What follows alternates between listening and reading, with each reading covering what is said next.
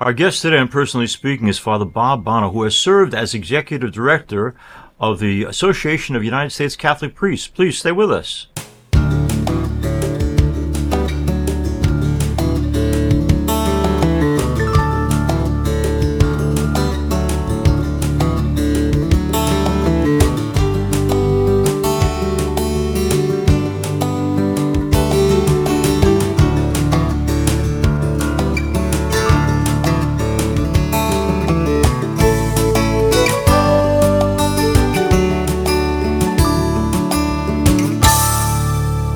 Hello and welcome to Personally Speaking. I'm your host, Monsignor Jim Lasanti. Father Bob Bonnot joins me now. Father Bonnot is a priest in the Diocese of Youngstown, Ohio.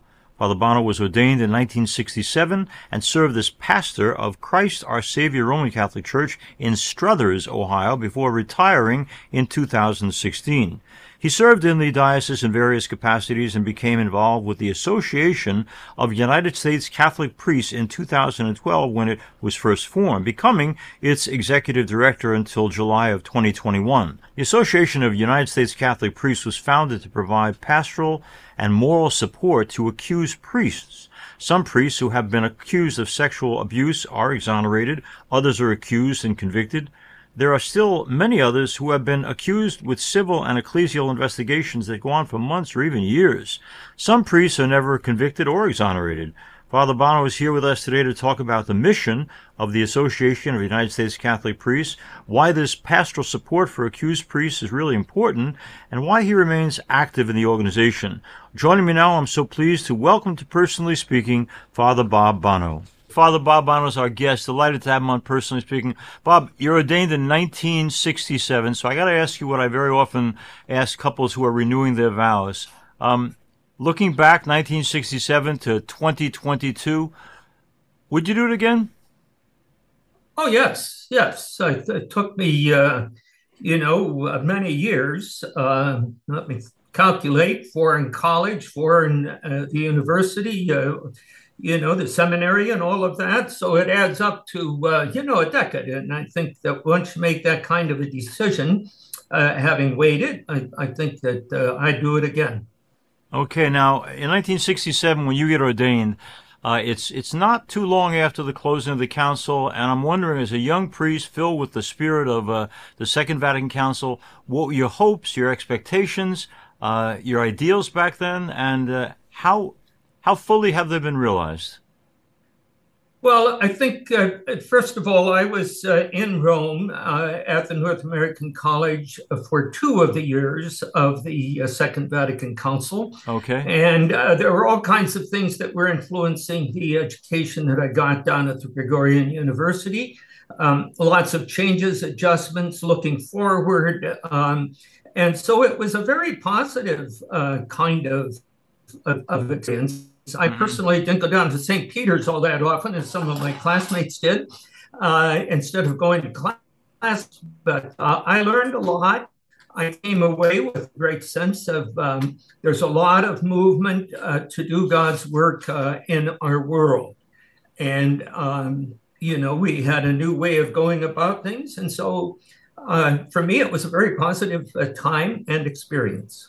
Father Bob Bonnot is our guest. We'll talk about the United States Association of Catholic Priests, which he was executive director for in a little while. But first, let's go back to some family of origin stuff. The family you grew up in, Bob, how Catholic were they? Was the embrace of your vocation the result of seed that they had planted, or did you come to this pretty much on your own?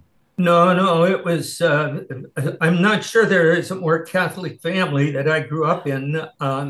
My father had 2 brothers and all went to Campion High School up in Wisconsin, a Jesuit high school. Mm-hmm. And my oldest uncle did become a Jesuit priest who served for 24 years in India. Okay. My dad then wanted also to be a priest. He was second in line. And, but the Jesuits said, we don't think you're the right person for that. So he wound up, though, he was very, very pious. He wound up a physician, and he went to Mass every day. Mm-hmm. He married my mother, who was a nurse, and she came from a family that was also very Catholic. Okay. And so I grew up in a very Catholic environment. Catholic high school, Catholic grade school, Catholic university, Mm-hmm. seminary, etc. So it just fit. I enjoyed it. Okay. When you look back at the upbringing of your parents, what did they do right in raising you and your family? Well, the first thing that might fit that my older brother, 2 years older than I am, he was born in 1939, and everybody was home. My dad had already begun his practice, but then he went off to the Navy, and he was in the Navy through the 40s. Mm-hmm. Happily, he was never in any battle. But so he was not around for most of those 4 years because he was on duty. Mm-hmm. And so we were born one after another. And then once the war was over, Dad came back home and we settled in up in North Canton. And I think we just developed a very Catholic culture that we lived Mm-hmm. in. But what did they teach you? What when you look at their personalities, mom and dad, what part of them is working through you?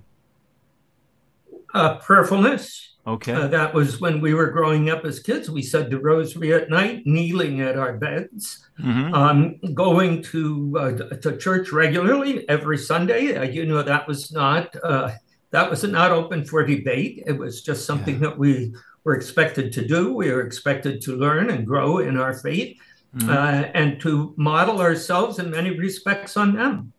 Okay, Father Bob Bonos, I guess. Bob, when I have more in the past than recently, because I have my 102-year-old mom to care for, but I used to do a lot Hmm. of clergy conferences, and I mention that because sometimes I'd be mystified by priests who would identify themselves by pontificates. So I'm a John Paul priest, I'm a Benedict priest, I'm a Francis priest.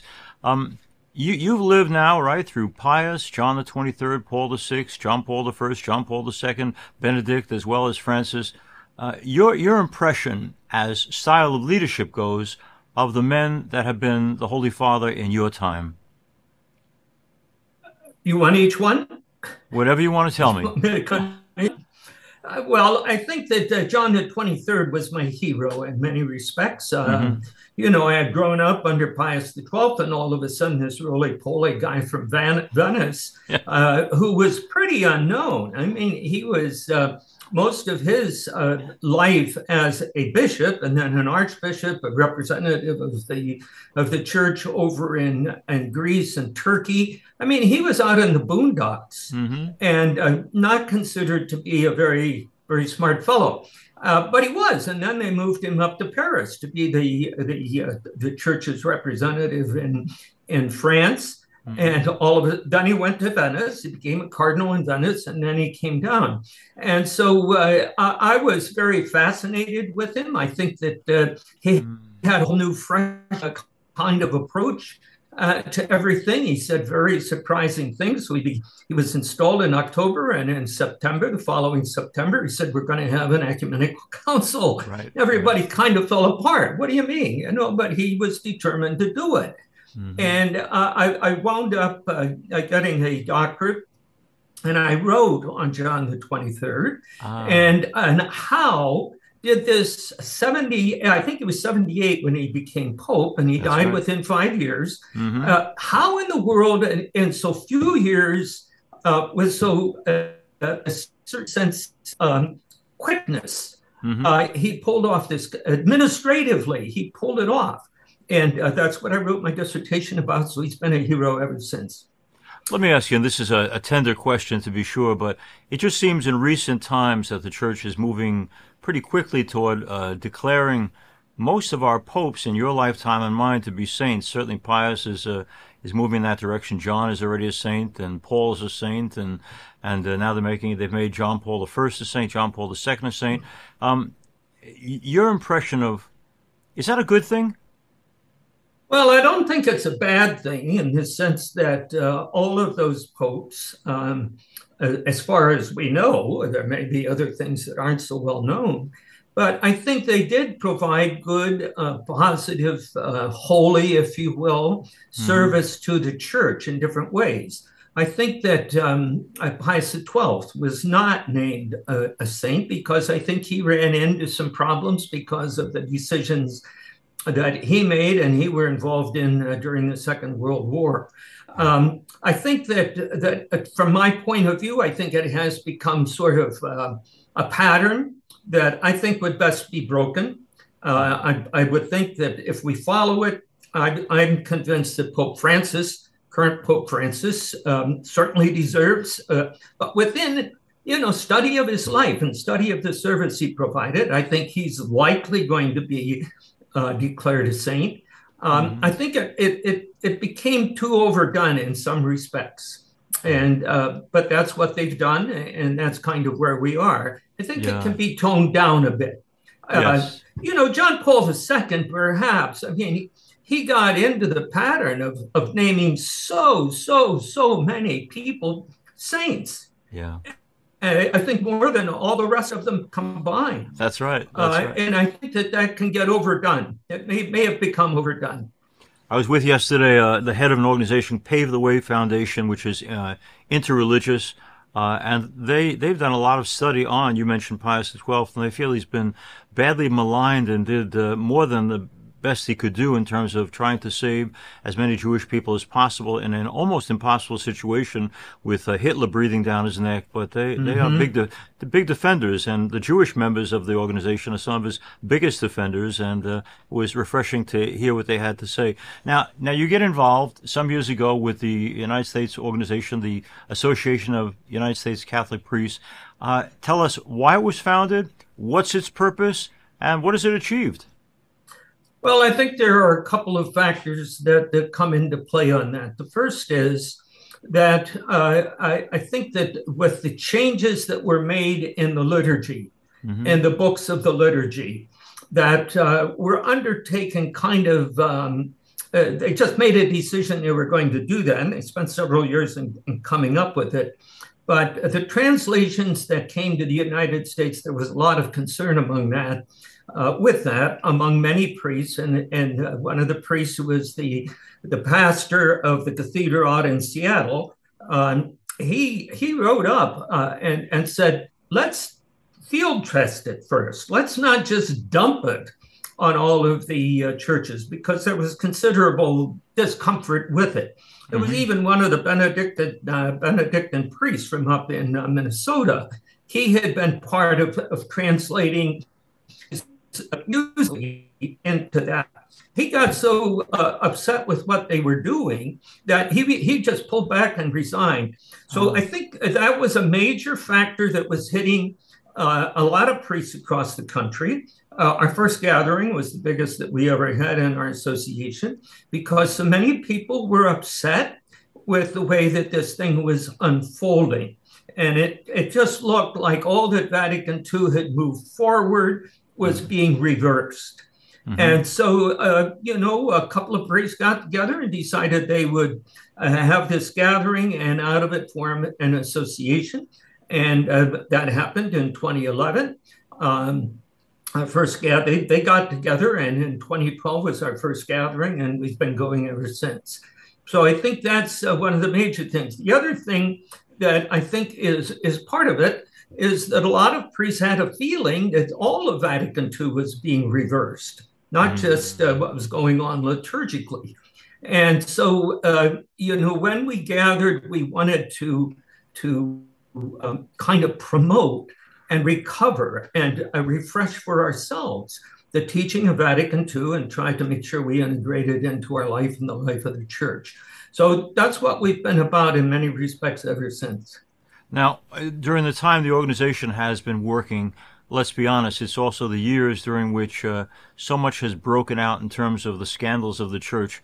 When Ground Zero was Boston for a while, when that story broke and we became aware of the significant numbers of priests who had perhaps done bad things and the cover-up that went with it, as a very faithful guy, loves his church, loved his priesthood, what was Bob Bonnot's response to the news that we were grappling with a serious scandal? Well, I mean, it was disappointment on many fronts. I had an experience with a fellow priest in my diocese who had been accused. He had actually spent a long time as a Navy chaplain. He came back and he was appointed by Cardinal O'Connor to go and represent the church over in Israel, and I forget exactly what the title of that was. He came back, he became a pastor, and from way in the back, from when I was the pastor of the parish in which he had been an associate, he got accused by somebody from way back then. And what happened was he had the resources that he just went to law. He actually won his case, but then he had been removed from the pastorate that he had. And even though he was exonerated, they didn't let him go back to ministry. And he was a very crushed guy. And so I think a lot of that was happening in our own diocese just recently. I think the way that this was handled, there was an incident in my diocese, and then this particular priest had come over from Slovakia, and so he was getting through the first one, and then something came up in the second one, and I'm very sorry to say he committed suicide about 2 weeks ago because he was removed from active ministry, in spite of the fact that in the church that he was pastoring, he was much loved, but somebody went after him. So I think, and we have find that there are lots of priests that are suffering from that, and that kind of thing has happened. It still needs to be done better. Well, you're raising a very important point. I really did want to talk about this today because you know and I know, and from going to those clergy conferences and speaking, I've listened to enough priests say they feel that since the Dallas Charter, effectively, that a priest doesn't have fundamental rights to protection, and that anyone from anywhere can accuse anybody of anything, and the accusation is taken with great seriousness. The priest is so often removed, and that he has no defense, that he has been, in the words of too many brothers, I'm afraid, thrown under the bus. If you had a hand, and I know we didn't, if you had a hand in rewording the Dallas Charter, what might have been different about it? Well, I'm not familiar enough, frankly, with the charter to be really able to rewrite it. To rewrite it. Yeah. I do think that there are lots of particulars. We have in our association a mutual support committee that we've had for several years. It's one of the basic vision and mission statements that we have, that we want to provide mutual support to one another, because priests across the country have been very much on their own before, and even worse now with all of these accusations. And so we are trying to address that and improve things. We know a number of priests that were accused, had to spend a lot of money to get exonerated, but the problem still goes on. And even to the point that in some dioceses, the pension that these priests earned over many years of service have been taken away from them. Wow. So they're kind of out there on their own. So it's a very deep concern that we all have.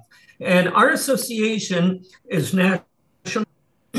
Priests from not all dioceses necessarily, but pretty much across the country. And we arose at the time that the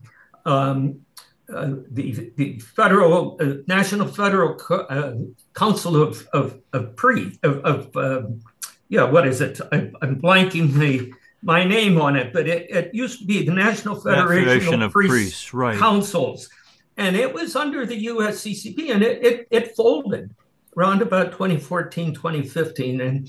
And they were just representatives of councils of churches and dioceses. So in many respects, the individual priests didn't have any place to go outside of their own boundaries. So that's all I can say about it. I don't have a solution. I don't know what needs to be done better. Yeah. Bob, let me ask you, Father Bob Bonnot is our guest. A priest today gets a call and he's accused. As someone who's known guys who are accused and knows what's out there, what should a guy do? The stories I've heard are that there are some folks who just fold. They're so overwhelmed by, first of all, the accusation and then the lack of support they sometimes feel that they go hopeless pretty quickly. As a guy who wants priests to have hope, what would you say to the priest friend of yours who calls and says, "You're not going to believe this, but I've been accused. What do I do?" Yes, well, our committee has addressed that, and we learned a lot actually from the priests in Ireland. They had developed, and we've sent it out. We adapted it for our own country.